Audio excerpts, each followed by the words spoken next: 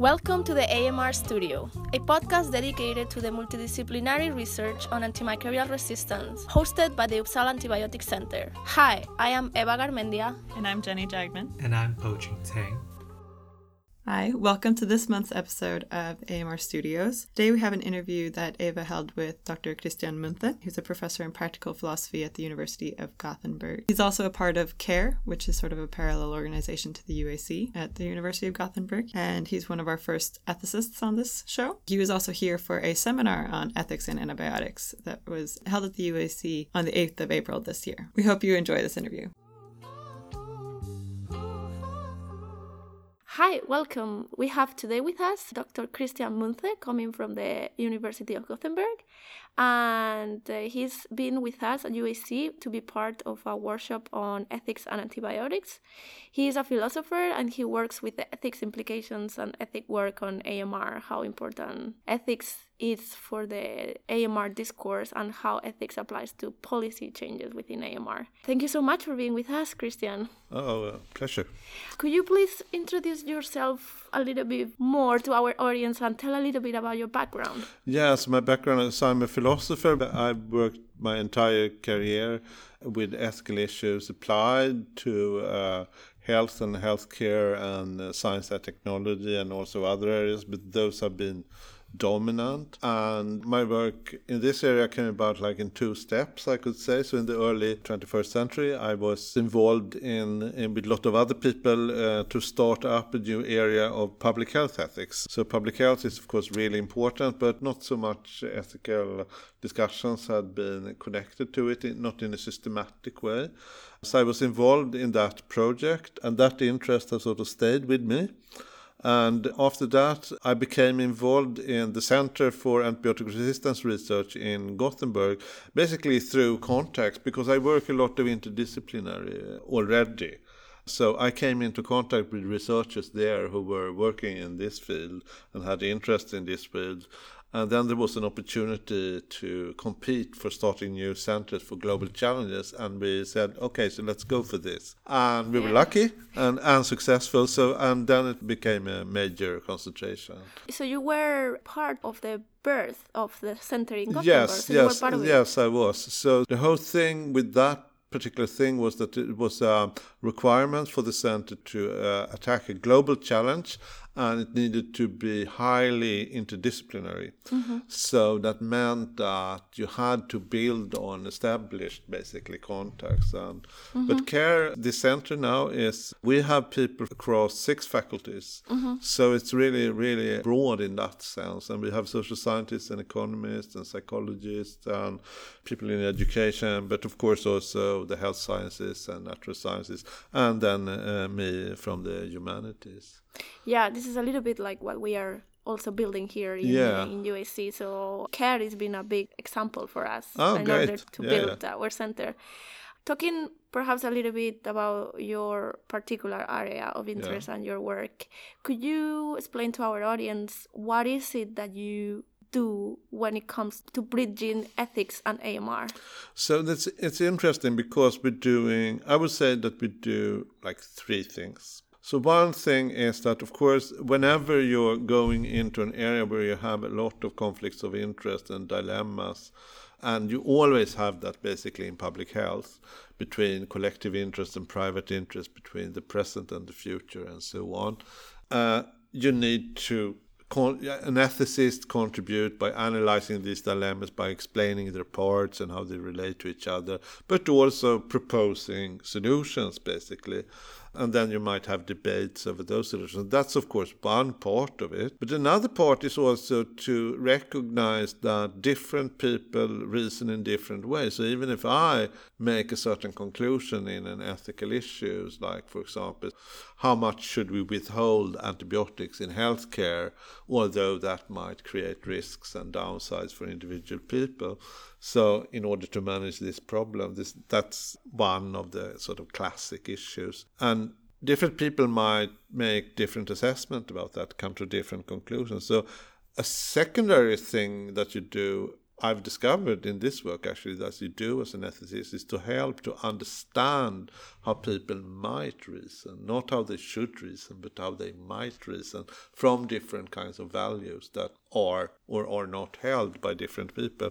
And that can then feed into, for example, the social science work. So where a social scientist could go out, okay, so let's look for these values and see how common are they and how do people actually reason.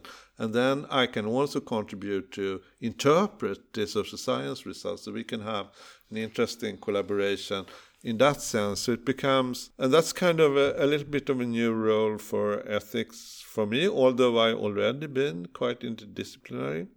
And the third thing, and that's important for the third thing, and the third thing is to become more constructive, actually. So usually as a philosopher, you're kind of analytic, you're kind of passive in the way that you're looking at the problems, you're producing your solution and how it should be understood and what should be done, and then you say, okay, people don't do it, okay, that's their problem. It's a thought exercise. More like a thought exercise, but now we're actually putting thought to use in designing interventions and policy suggestions and so on. So we're talking about this as a social innovation side of this work. So we're now moving from scientists to engineers in a way.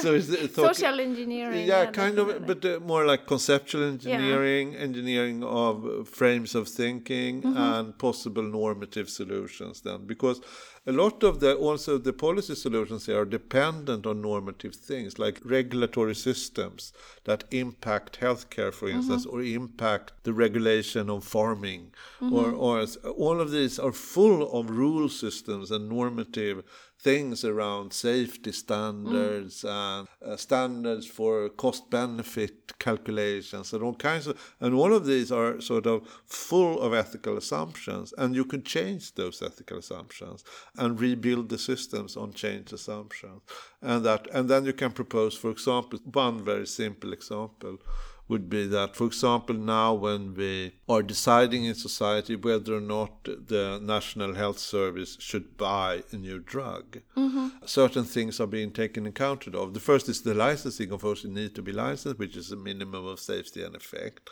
But the next step is then the cost and the actual effect of the drug and how that relates to treatment guidelines and stuff like that. But in this cost, certain things are being accounted for, but other things are not being accounted for. And one cost, of course, in this area is the risk that consumption of the drug will contribute to an expansion of the problem of antimicrobial resistance. So one idea would be this, but shouldn't these costs be accounted for when we think about whether or not it's worth it to pay money for a new drug, for instance? But on the other side, you have the other problem that not enough new drugs are being produced in this area. So if you do it like that and treat new drugs as more expensive, then we are less willing to buy them. So that would create a dilemma, because we also want the industry to produce a lot of new antibiotics, but they will not be as interested of doing that if we not want to buy their products. So now we have identified, okay, so you could wiggle with these assumptions in the rules in the system, but when you test this particular one, you also discover a dilemma.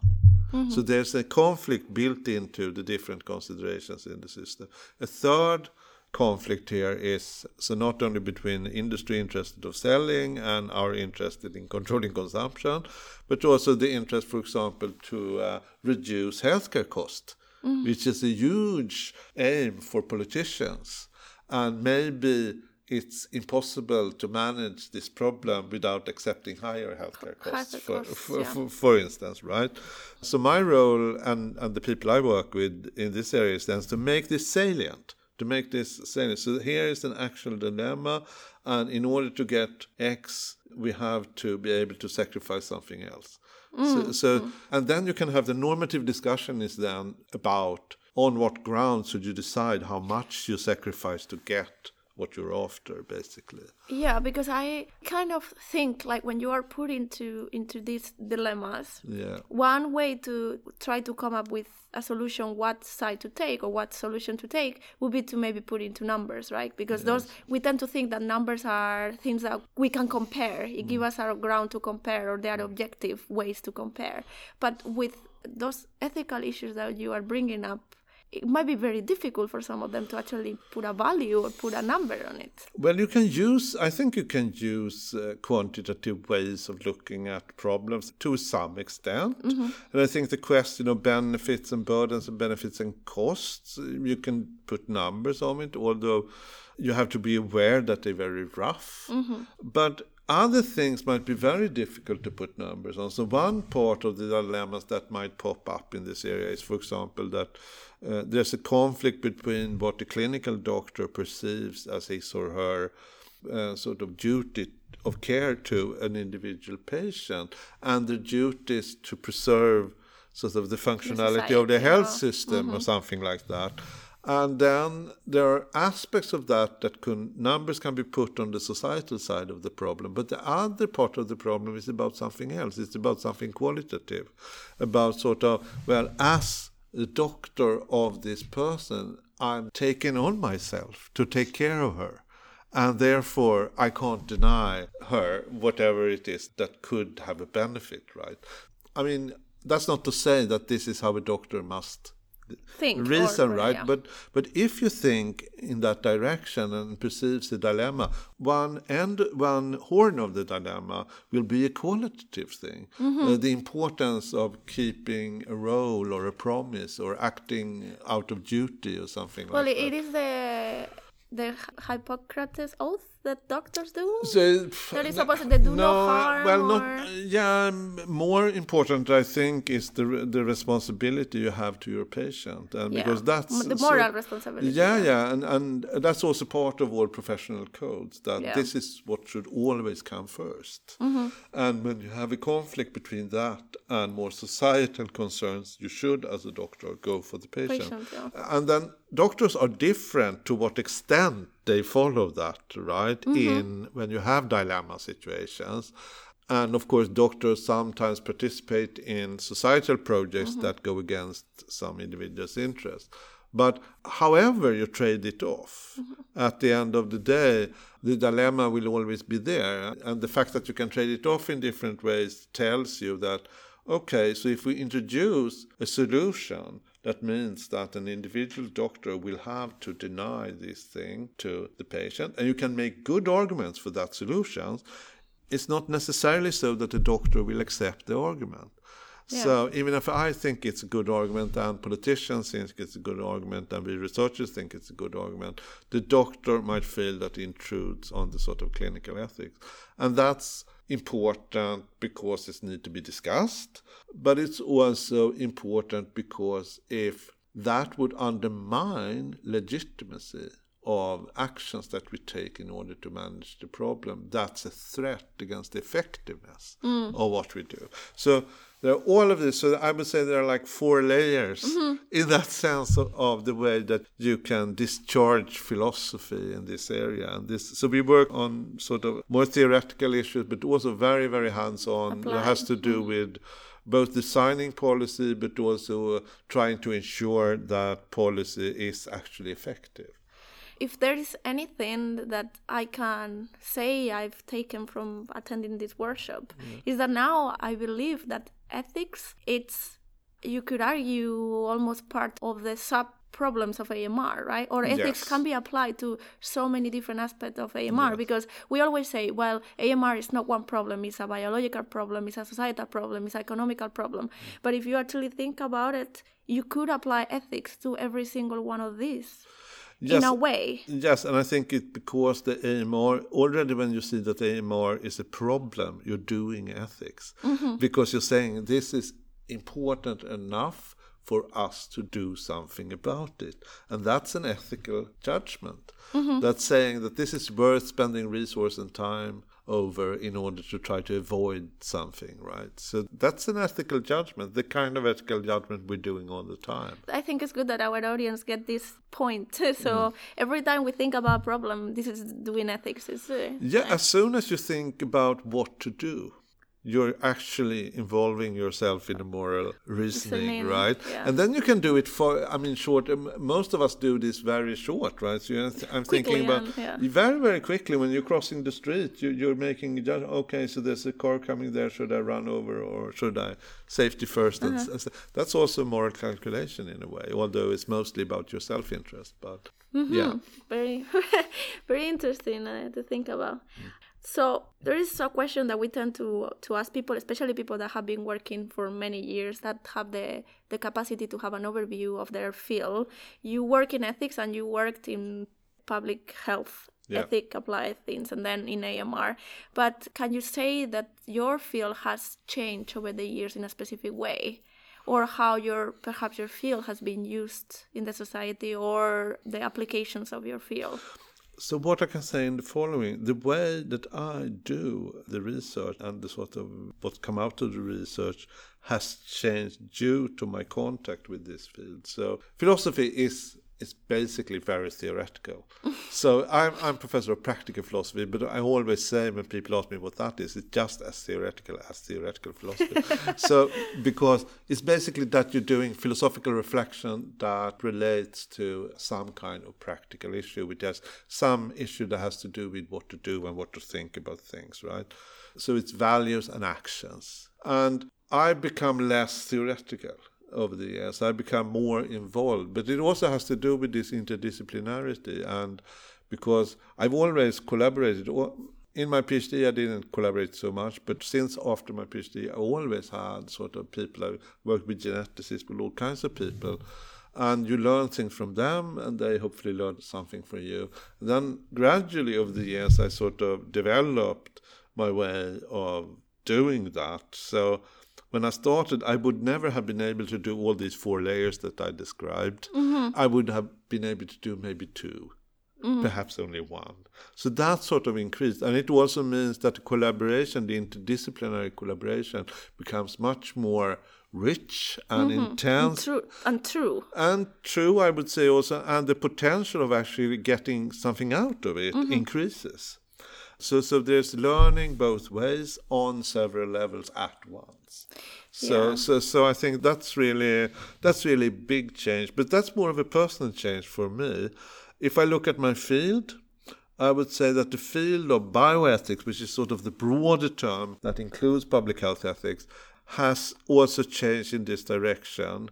Also that it's becoming less only philosophy, and which been sort of very apparent today, that all of us 3 philosophical speakers have also cited a lot of empirical research. And that's a big difference to when I started, because then you would only cite philosophers and say that, well, okay, so there are empirical issues, but that's for the empirical scientists. So people thought something. That's up to them to find out the facts. And that has changed. So now I realize in order to work in this area and get something out of it, both personally but also to contribute, you need to learn a lot of stuff, right? And then I realized that I can, of course, never learn biomedicine down to the specifics that someone who's trained in that field can do.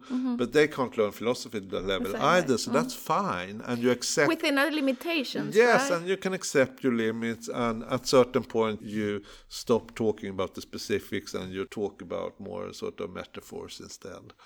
But that's fine, I think. And when we look at it on the other way, have you seen that the more natural sciences, more applied people became more open to accept the ethical and the philosophical discourse within their own work?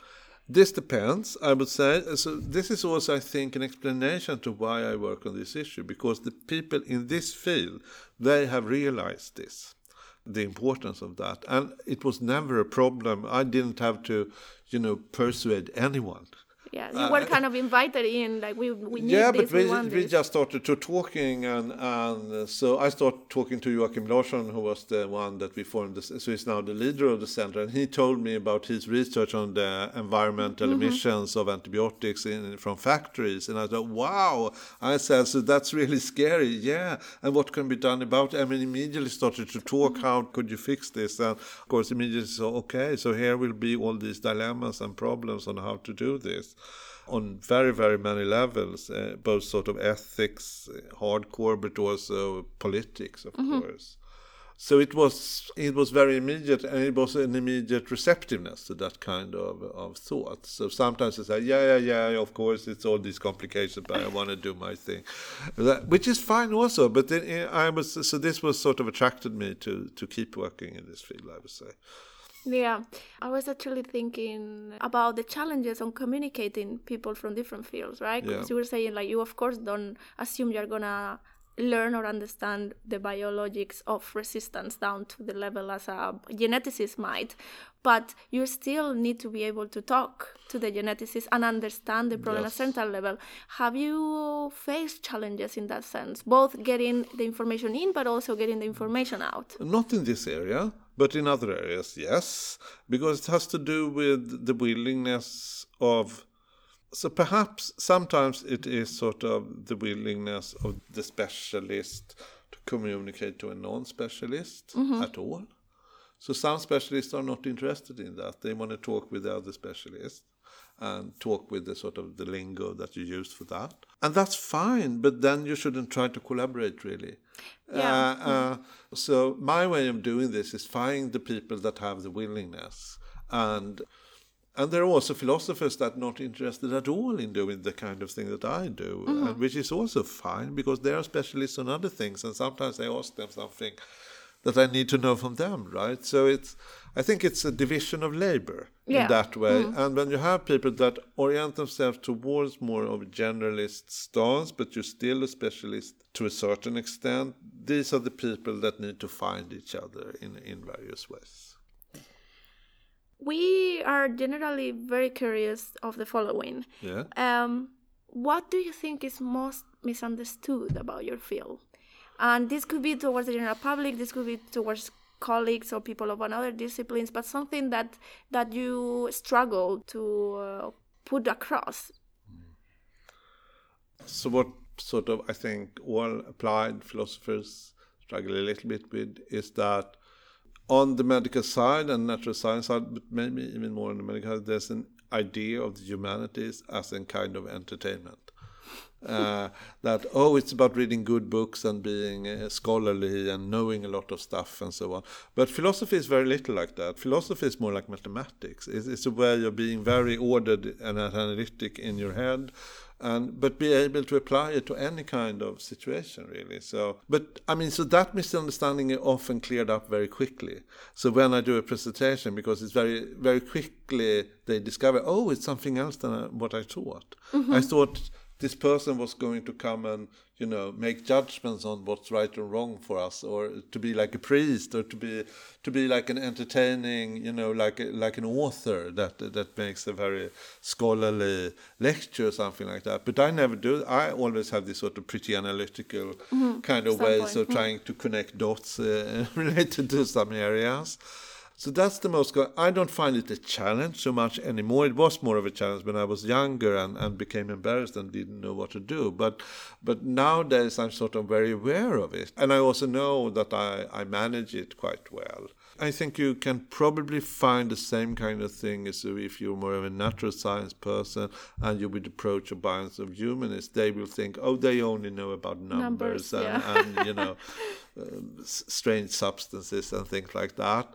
And then it comes out that this person is, as I found often, is that this person is just as good as, having a qualitative discussion. And the thought process. And the thought process. And basically it comes out that most people in academia are highly analytical people in all areas, right? Yeah, even the humanities and the social sciences. Yes, and then it's more of a question where you put your horses, basically, in what stable, and you happen to put your horses here, and then you're trained from that side, right? But the general skills that you have will be very, very similar. Where do you think this pre-assumption comes from? I don't know. I think there is a tendency in all fields to feel that we know best about everything and the other are less knowledgeable. This is part of a snobbery that you find in academia in all disciplines. And the other are idiots, we are the geniuses. And it's kind of childish and a little bit infantile, but it's there. And I think it's good to see it and then try to be something else. we need to start wrapping up our conversation because we had a very tight day. Yeah. But I would like to ask you if you have anything you would like to say to our audience, having this opportunity to talk to, very broad and different type of audience. And Yeah, so one thing is that, of course, the issue of antimicrobial resistance and antibiotic resistance in particular is a very important one. And I'm very happy, really, that there's so much activity in Sweden. So we have all the activities goes on here in Uppsala, but also the center in Gothenburg. And one of the things that I would like to see more of is kind of more of national collaboration, and also collaboration across the hubs that we also have in the other Nordic countries. Because also I think these, especially Norway, Sweden, Finland, are so similar from an institutional standpoint. Yes. So a lot of sort of, if we're going to try out new policies and evaluate them well and be able to do maybe controlled studies, which I would like to do with policies to really see if they work. That would be really beneficial, I think, to collaborate. We could pool the data, perhaps. Yeah, we could pool the data in various ways and do it a little bit different in different places, so you can compare and have controls. What do you think it's needed to get to the higher collaboration stage? Well, a lot of activity, I think. So I mean, I don't think that's so different from other areas of research, right? So you need to do that. But then, of course, it would also, I think, important to have, it must be done in a certain way. So, of course, there is always a bit of competition in science. But I think this is an area where everybody has a lot to win from more collaboration. Yeah. So there's already, I think, a good sort of atmosphere of collaboration in this field, much more better than in other. But there's also, especially maybe in the medical side, you have a culture of competition and keeping things from each other and so on. So I think that everybody has something to win from increasing collaboration. But I think activity on the national and the Nordic level, basically trying to pull together workshops and symposia. I totally agree with you. Yeah. I think that we are now in a good standpoint where we have several centers that are now established. Yeah. So a lot of resources and efforts, of course, go to start these centers, but once they're established, I think the next step would actually... And also, we all have strong public agencies that can help us with that. But so there's also a Nordic sort of infrastructure in place in a certain way that can be used for that. Yeah, so we do hope that this is also the next step and that we're going to be a part of it, obviously. Well, thank you so much for being with us, making the time to talk to us. Yes. And I really hope that our audience enjoyed the interview as much as I did. And again, thank you. Hi, welcome back from this interview. So, Paul, Jenny, what did you guys thought? What are your insights about this interview with our first ethicist? So it was really interesting. And to be honest, I didn't really know what an ethicist did in a more applied way. Like, I've always kind of wondered, and it was really interesting to hear Dr. Munthe talk about it. Yeah, I completely agree. I didn't understand at least how ethics could be applied in the wider sense of AMR. And after listening to this interview, I think it's just been a learning curve the whole way. And what is ethics and, what's and included in, how that fits in the wider scope of AMR. And clearly there's a link. Oh, definitely. As I mentioned in the interview, I think after attending that workshop and then talking to him, kind of feels like everything on AMR would have some sort of aspect of ethics involved in it. And he kind of says like anytime you take a decision, you are doing ethics because you had to weight values and you had to weight costs and then you had to take decisions on that, and that's kind of doing ethics. So it was really enlightening as well. I thought it was very interesting, his background with the policy side.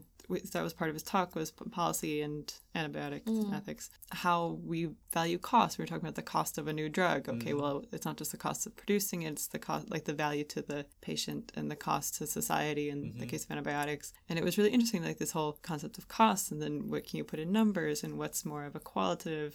That part of the discussion I think was really interesting and really kind of conceptualizing something that's very difficult for us in this field specifically. Yeah, because, I guess that was my question coming coming from a more technical background, that when you put things onto numbers, then you can compare them. Yeah. But I would say that maybe just because you can put something on a quantitative matter, one of something might not equal one of another thing. Exactly. Right? How do you balance these different values? Yeah, because if you are talking about money, then okay, dollars to dollars. But when we say compare these apples to oranges, it's is it the same thing to compare 5 apples to 5 oranges? So just because you can put it into numbers doesn't mean that they are equally valuable. Yeah, it is very interesting because I think the direction which more studies nowadays are going into, it is a mixed methods kind of study. So you have both usage of quantitative and qualitative in order to untangle this example you just talked about. This one does not really equal one, so you do need that qualitative approach to understand that, right? And I thought another thing that was interesting that he was talking about was that part of his role in this was to bring up the potential thoughts, like not this is the right thing to do, but what are the potential things that people will do or what they'll think. To understand how people think more than to say this is how people should think, right? Because that's what I've always kind of assumed wrongly, and that's why we like asking this question, is what is a misunderstanding in your field and whatnot. But mine in ethics was a lot of, it's talking about what's the right thing to do. Right. And I guess it is sometimes when you look at the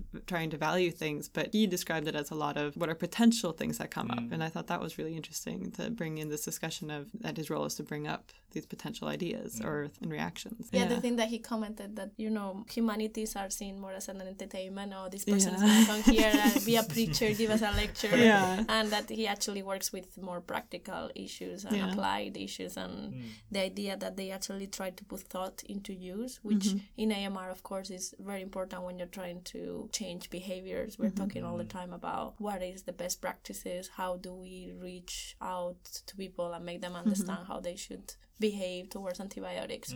And I do see that there's huge value on what they do. Absolutely. To kind of tie into that a little bit, so one of the last things that you guys just kind of brought in at the end was the idea of a controlled study of policy he brought up in the Nordic countries, maybe where we have similar health infrastructures and whatnot, where from what I understood, it was basically like you're to try to implement slightly different policies in these different countries so that you can actually evaluate after the fact how do they impact. And I feel like that's a very challenging and quite brave thing to try. I completely agree with that, but I think it would be it's good. I mean, where will you ever get that ability? And I don't know if there are other places in the world that would have the same situation where you could try things in different countries. Probably not. I mean, you could do it as a state level, for example, in a national context, and then you work with different states that will have some sort of control over how the state laws work. The United States, for example, will have such true. But I think it would be really interesting, right? It would be very interesting. Challenging. I mean, and also, what would be the ethics based on deciding to implement different policies in different places that has such a similar context, right? Because it is kind of like a societal experiment or country experiment. You're experimenting on people in a different way and whatnot. But I mean, across the entire Nordics, it could maybe be done in a constructive way that still benefits everybody. I mean, we don't know what has the biggest benefit. We're not saying we think this is the best, so we're going to try it against this that we know is a bit inferior, but more so of we are not trying to do a test versus placebo type of thing. Exactly. I mean, maybe it'll be still possible to do in a quote unquote ethical way. It's not. But I think it's absolutely interesting and really radical thoughts, but I like it. And imagine trying to sell that to the government. Right. Is it difficult enough to try to get them to change policies towards something we really know is better? We need to set this up so that it becomes a good study. Which, I mean, in the end, I think they would understand, but that's a hard sell it is quite to hard. politicians. But I think it's a brilliant thought. Yeah, definitely. Just to wrap up, Dr. Munthe actually tipped us off to a special issue of Bioethics where he was a guest editor about antibiotic resistance and playing a role in there. So maybe we'll bring something up in the news section. And definitely leave the link to the whole special issue on this on the episode notes. Welcome back. So, as we said before, we're going to cover a little bit of the ethics of antibiotics also here in the news section. And we went around the different articles published and we decided to pick one that we thought is very interesting topic, but it's also an open access article. So any of you can actually go in and read what we're going to talk about. So we are not going to cover it very, very, very in depth because this is one of these papers that is easily written and it can be followed by any of you at home. So what is this article, Jenny? So this article is the International Dimensions of Antimicrobial Resistance. Contextual factors shape distinct ethical challenges in South Africa, Sri Lanka, and United Kingdom. We thought that this was actually a very interesting topic to talk about because we often hear talk about how the cultural differences in different parts of the world will actually have an impact in how we change the guidelines, how we change the way that we relate to antibiotics and antibiotic use. And this paper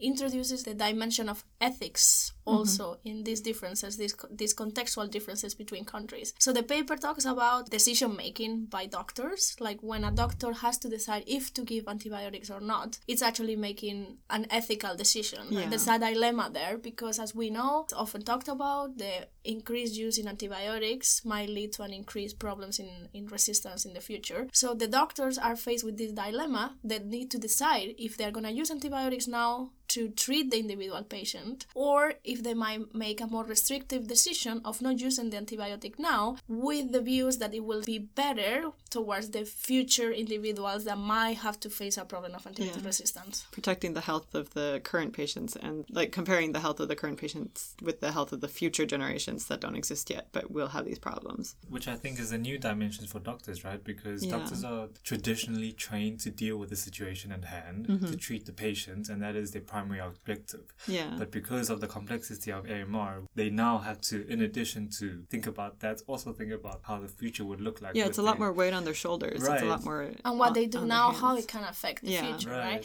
So what they actually did was to look into different parameters in these three different countries. We remember South Africa, Sri Lanka, and United Kingdom. Yeah.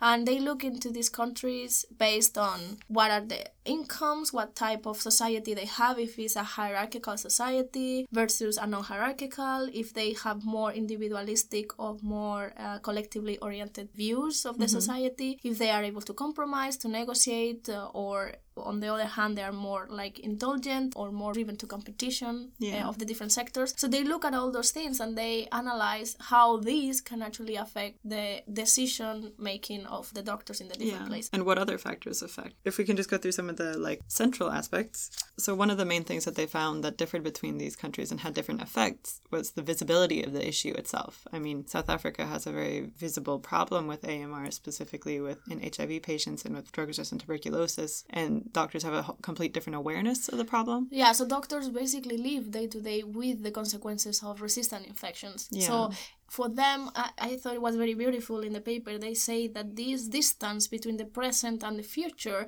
is actually a little bit blurred because it's not like the future is going to happen in the future. It's that for them, that future is actually now. Yeah. So they see that this situation actually might make the doctors be much more aware that the decisions they take today for individual patients might affect the situation of the resistance overall now and in the future. And this wasn't as much of a problem in the other countries. I mean, Sri Lanka didn't have the doctors might not be as aware of the problem and not have the same knowledge because they don't see it as much. And then same in the UK, it's lower issues and you're more talking about a distant future, or distant, we could talk about how distant, but so in it's those not settings, here. they are much more prone to think about their patients Yeah. here and now. And with that, we move into the second aspect that they look into, which is the rule of rescue.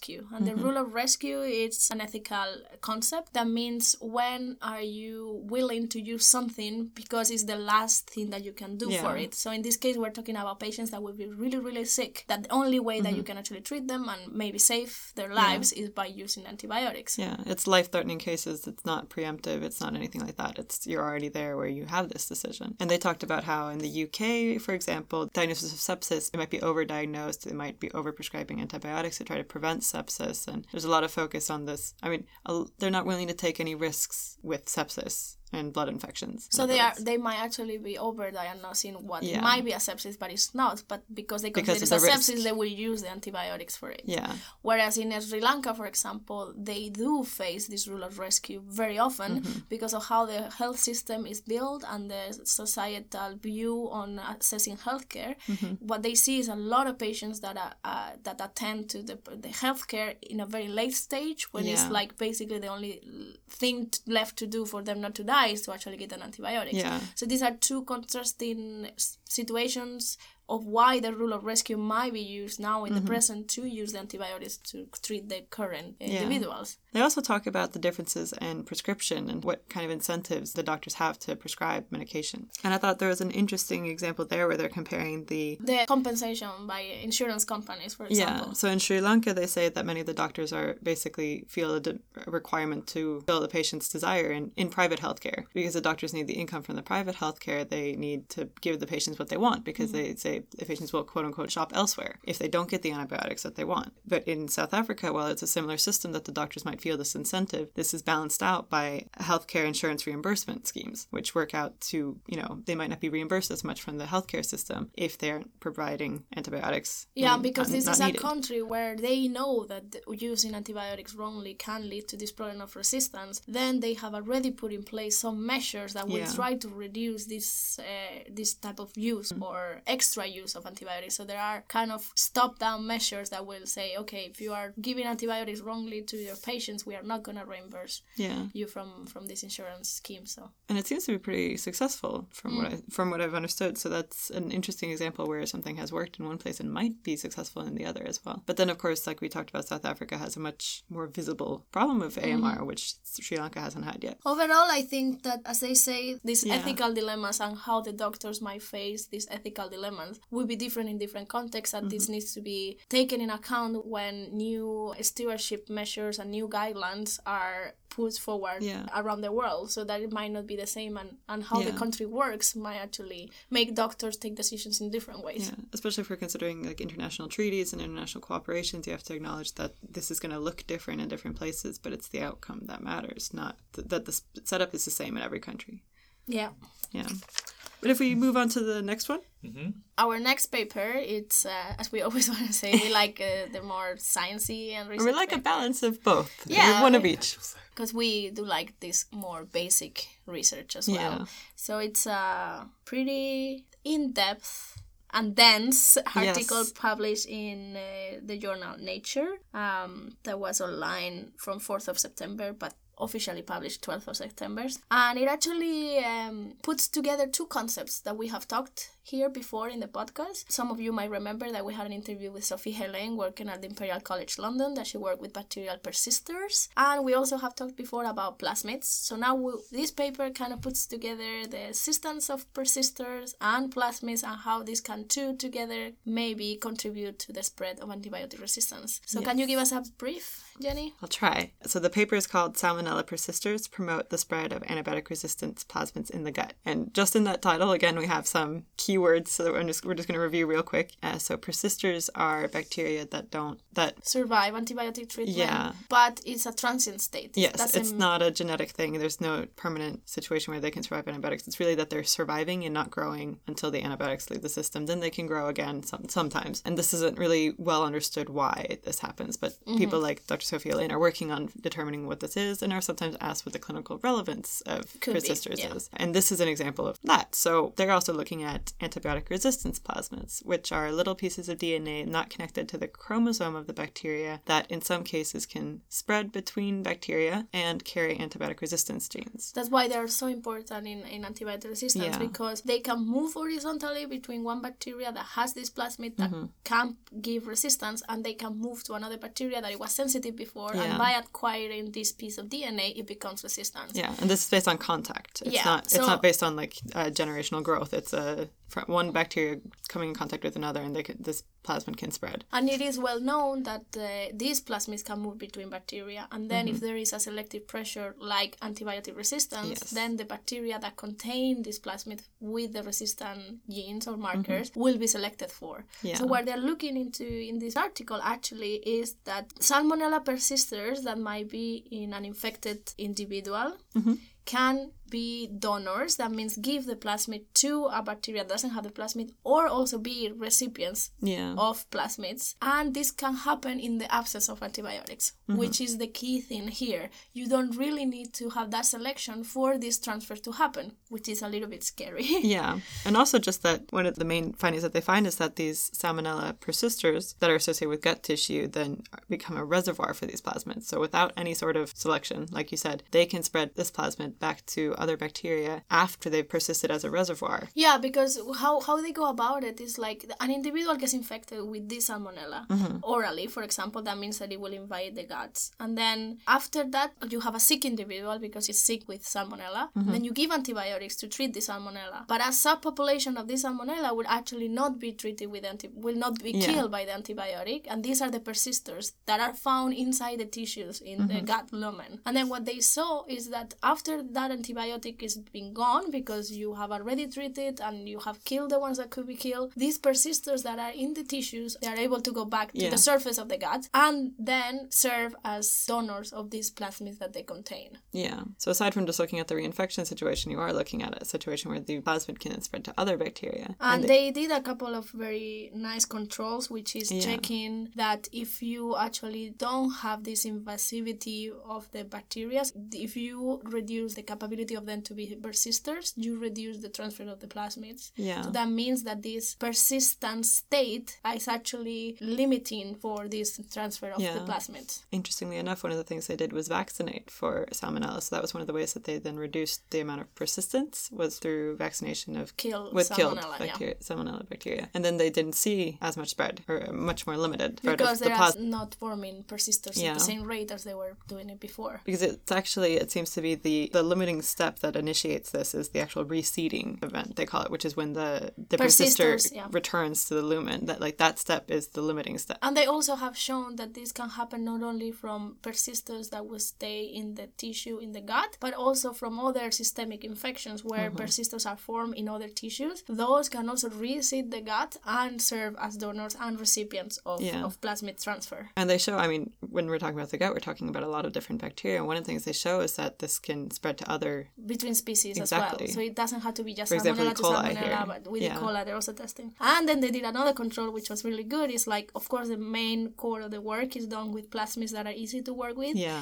But they also tested the clinical relevance of these by using ESBL plasmid, which is known because they're extended spectrum beta-lactamases. These are plasmids that confer resistance to a lot of different antibiotics. Yeah. And they tested with that and they got the same results. So that means that potentially this can be a problem for the spread of these clinical relevant plasmids. And I think the authors made an interesting note towards the end of the article when they were concluding. They talked about how this might be of extra importance in animals when they see the spread, because, I mean, Salmonella infections are very common in those situations, and this persistence might be extra important. This might be leading to, and there's a lot of antibiotic selection in animals when we treat, like, our animals that we're producing for food and livestock with antibiotics unnecessarily, then we're producing a selection for antibiotic resistance, and this might be promoted by the persistence. So this paper overall, it shows that bacterial persistence as a phenomenon, it can be related to antibiotic resistance, not only by creating persistent infections or reinfections after treatment, or because the bacteria are there longer, they might select for mutants, but also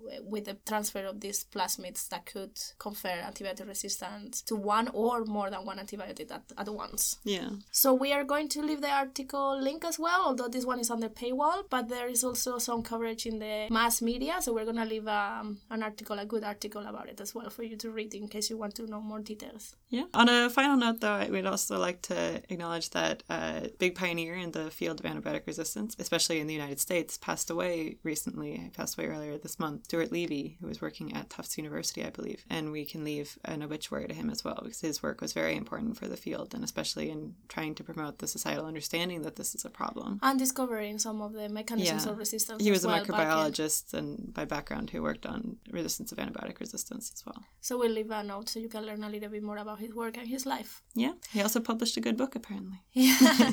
So with that, we close off for this month, and we are actually working with something super exciting to bring to you in the coming months as well, because the World Antibiotic Awareness Week is approaching, and we are going to have our first year anniversary then. So we're working to bring bring to you something a little bit more special for that date. But before that, we're going to have our normal regular episode at the beginning of November as well. So hope to have you with us then. If you have any ideas, as we said previously, if you want to communicate with us about the future of the AMR studio, what are you learning with us and what would you like to hear about, just shoot us an email or tweet or any way you want to connect with us, you're going to find a way. So see you next month. Bye. Bye.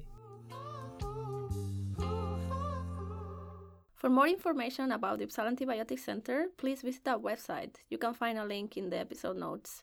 You can also follow us in Twitter. Our handle is UAC_UU. This episode was brought to you by the AMR Studios, composed by Eva Garmendia, Jenny Jackman, and Po Chen Tang.